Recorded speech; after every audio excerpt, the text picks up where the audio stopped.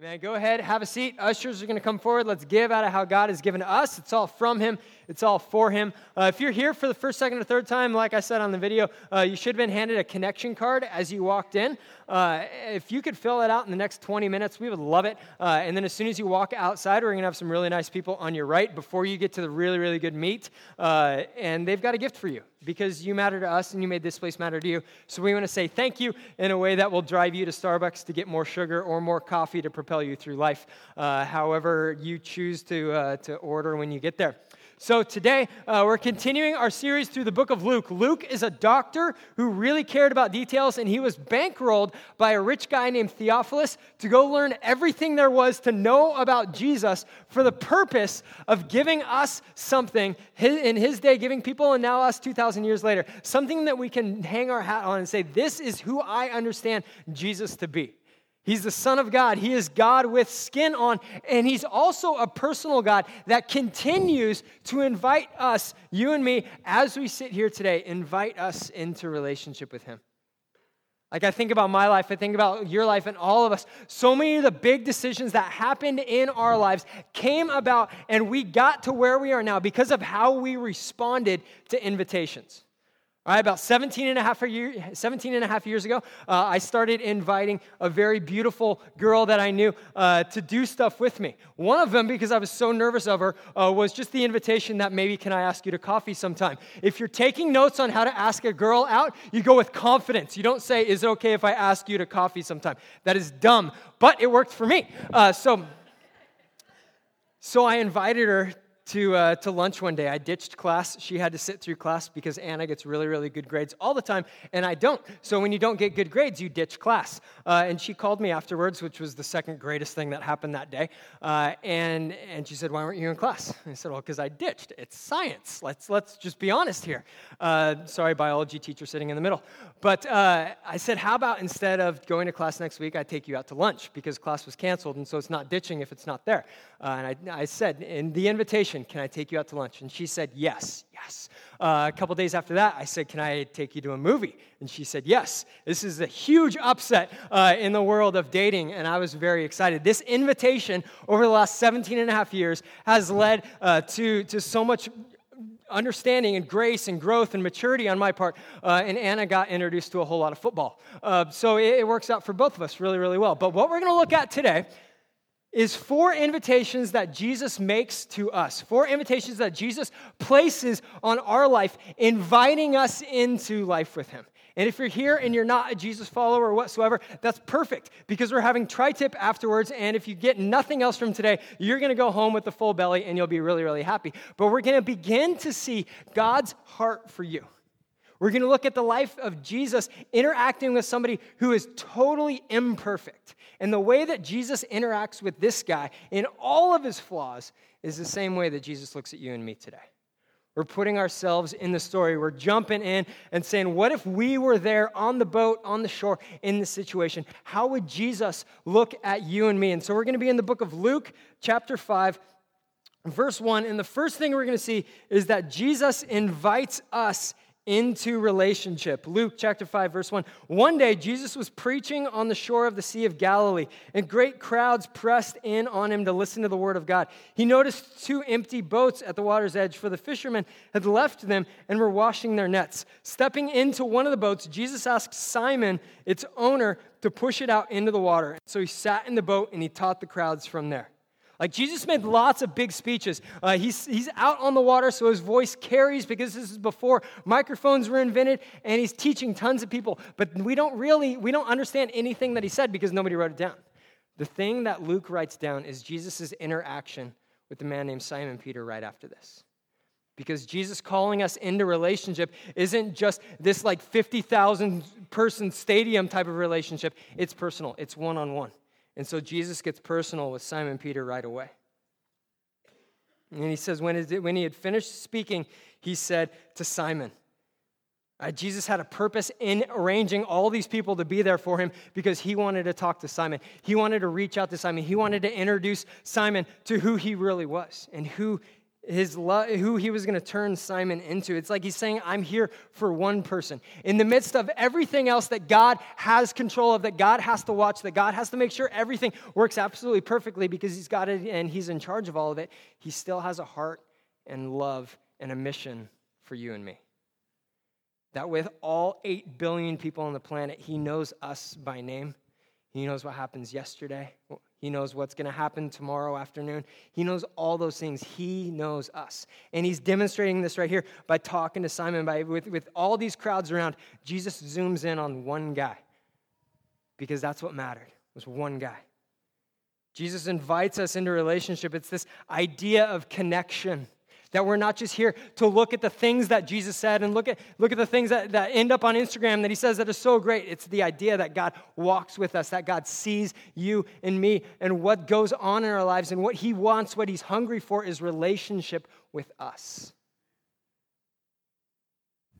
It's this connection that gets us excited and motivates us as we follow Jesus, for those of us who are Jesus followers here. One thing that we're big excited about here at Mountain View Sunnyside is connection. So a lot of us have these Get Connected shirts on, and that's because for the last few weeks and for a couple weeks more, we're going to do this thing called Connection Sunday. Nobody in here was wired to do life on their own. Everybody is wired for relationship.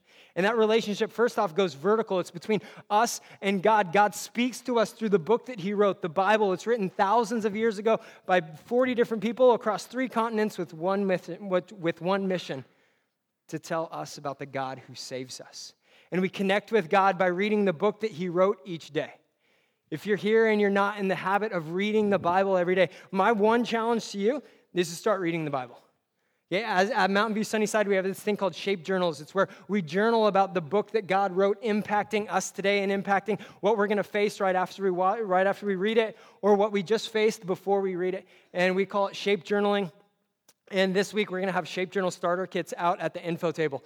It's just a couple verses. It's some instructions. There's also instructions on the app if you've downloaded that. And it introduces us, okay, how do we think through the things that we read in the Bible? How do we grow this connection between us and God in a way that's going to impact our Monday, Tuesday, Wednesday, Thursday, Friday, Saturday? Because God is here for relationship. It's not just here to say a bunch of things thousands of years ago, end up on grandma's Facebook feed, and just be done until he comes back with trumpets and the world ends and stuff like that. He says, no, I want relationship every day with you. So we build on that, and it goes from us it goes to groups. As you head out today, you can sign up for 13 or 14 different life groups. These are groups of people between 6 people and 30 people that are following Jesus together in one specific direction. We've got groups for everything. We've got a recovery group. We've got a fitness group. We've got a guys getting up early and drinking coffee and reading the Bible group, a bunch of different groups all the way in between, and you can sign up for those. Because for us, life is better when we're doing it around other people. If you're here in junior high and high school, this next 2 minutes is just for you, okay? I encourage you to sign up for the exchange. You're going to think, I don't know anybody. I'm not going. This is a bad idea. Finish up so we can go eat meat. I want you to listen to me, okay?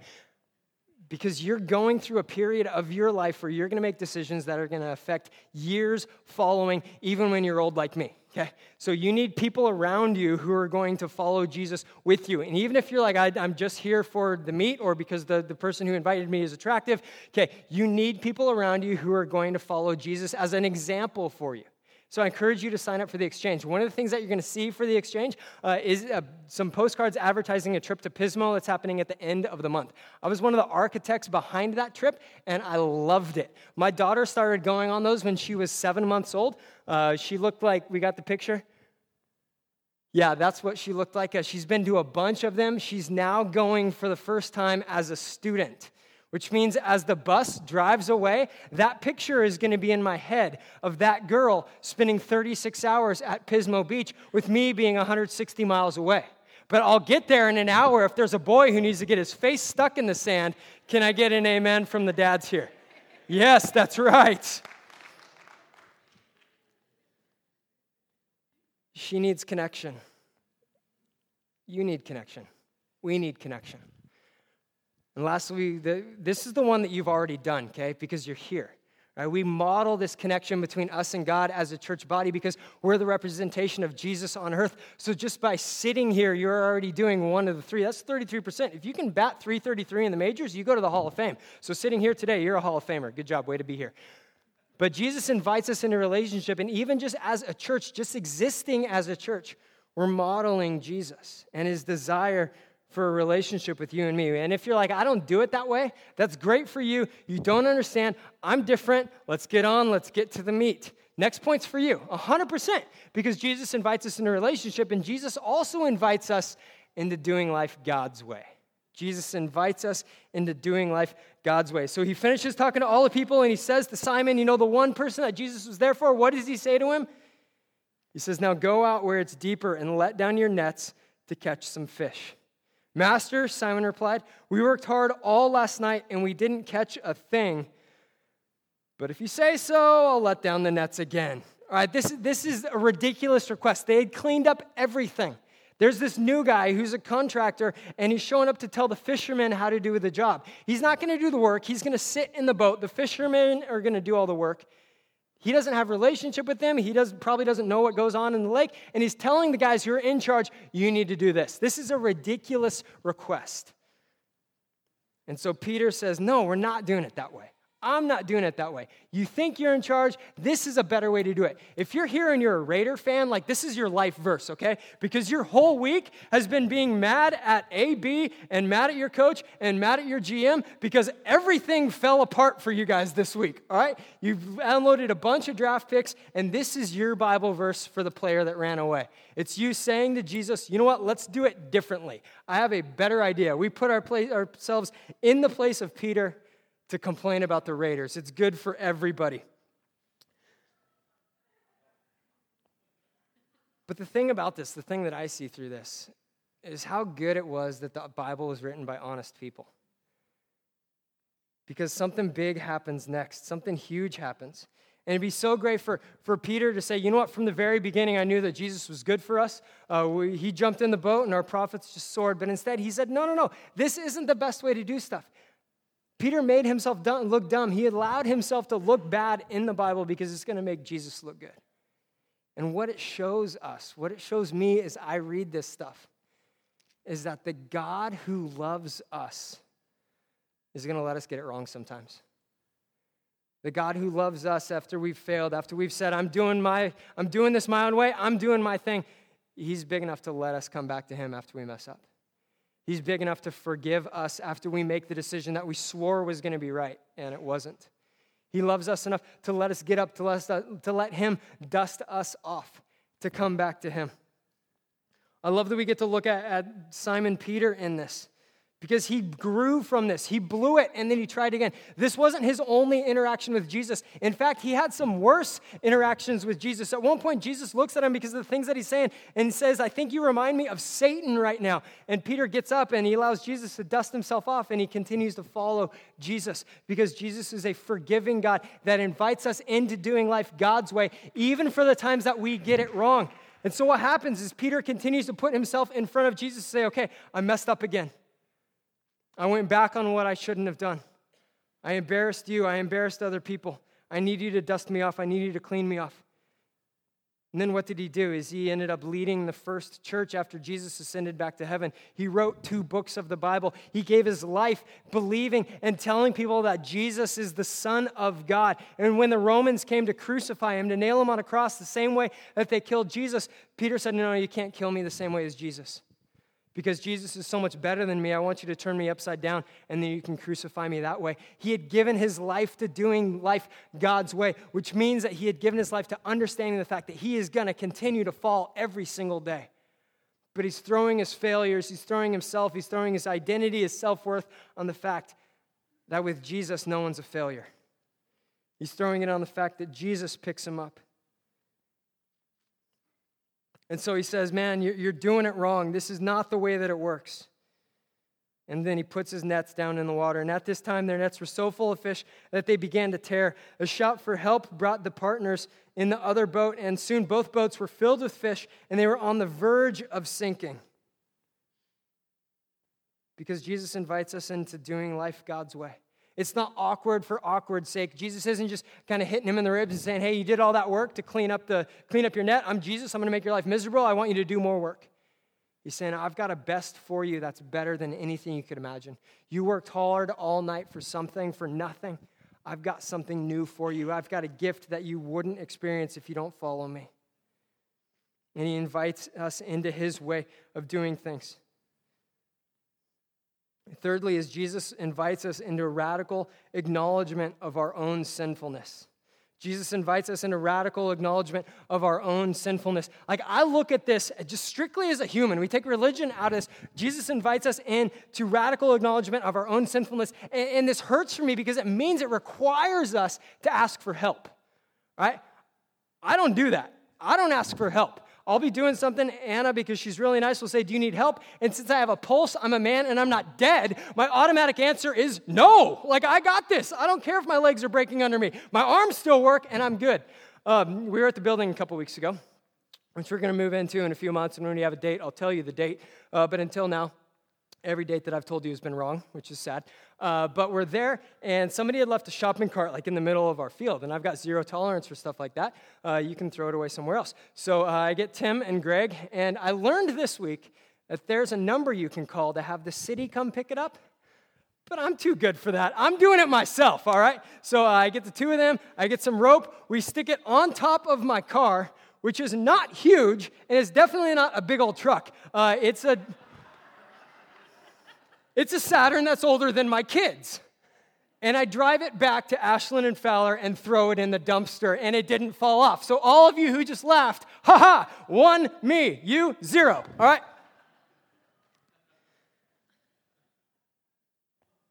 That idea of I can do this my way, I don't need you, doesn't work in Christianity. It doesn't work with following Jesus. Is it fun to tie a cart that weighs more than you do on top of your car and drive 50 miles an hour down Fowler? Yeah, it's more fun than it got there, but I can't do that with my sin. I can't do that with the separation between me and God that I've caused by my decisions. And if you're not yet a Christian, this part's probably weird for you, because what you know about Christians is that we're okay with the fact that we're a disaster. We're okay with the fact that we need help. We're okay admitting that we were lost and then we were found. That of everything in our lives that have gone right, when we stand before God, we still stand as sinners. We're okay with that term. We are bad people who have been made good by an amazing God. Because Jesus invites us into radical acknowledgement of our own sin. And this happens for Simon Peter. Verse 8, when Simon Peter realized what had happened, that the nets were so full of fish that he couldn't even pick it up, he fell to his knees before Jesus and he said, "Oh Lord, please leave me. I'm too much of a sinner to be around you." For he was awestruck by the number of fish that he had caught, as were the others with him, his partners, James and John, the sons of Zebedee. They were also amazed. Like seeing God's absolute power poured out in front of him reminded Peter of his own sinfulness. That if somebody who's this powerful and this great can make that happen after he, knowing what he's doing as a fisherman, caught nothing all night, the first thing that came to his head was how far he is away from God. How his rap sheet up to that point, his scorecard, his life, his identity to that point was nothing but distance from God. And everything he had understood about distance from God to that point in his life was that God is totally holy and he was not. So he falls before Jesus, falls to his knees and says, "I need you to leave because I'm too dirty for you to be around me." And Jesus doesn't move. Doesn't move. Because Jesus invites us into radical acknowledgement of our own sinfulness. Is Jesus who sees us in our brokenness, sees us in our sin, sees us in our, even if we won't admit it, desperate need for forgiveness and for empowerment and for help. And he runs to us. Jesus invites us into radical acknowledgement of our sin. It's his mission, what he says about himself early on in John 3:16 and 17. It'll pop up behind me. It says, "For God, this is how much God loved the world. He gave his one and only Son so that everyone who believes in him will not perish but have eternal life." God sent his Son into the world not to condemn the world, but to save the world. It's God's idea to send Jesus into the world, to see us in our brokenness, not coming on a mission to make us feel bad, but coming on a mission of love, because God looks at every single one of us with eyes of love. Always has, always will. It's not like we earn this, we don't change it, it doesn't go up, doesn't go down. God always loved you, and he always will.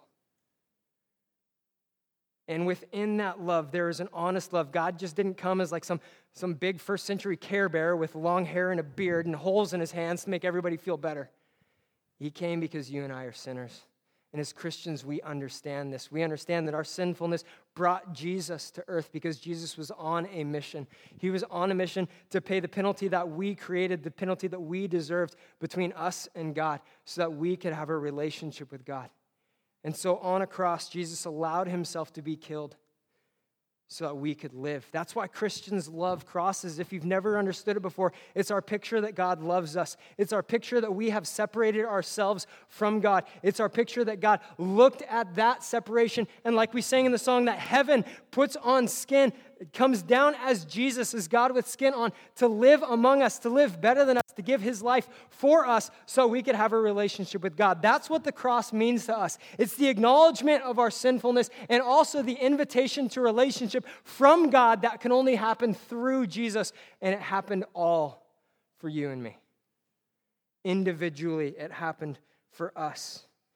And Jesus invites us into that radical acknowledgement of our own sinfulness. And lastly, Jesus invites us into a life mission of pointing people toward him regardless of the cost.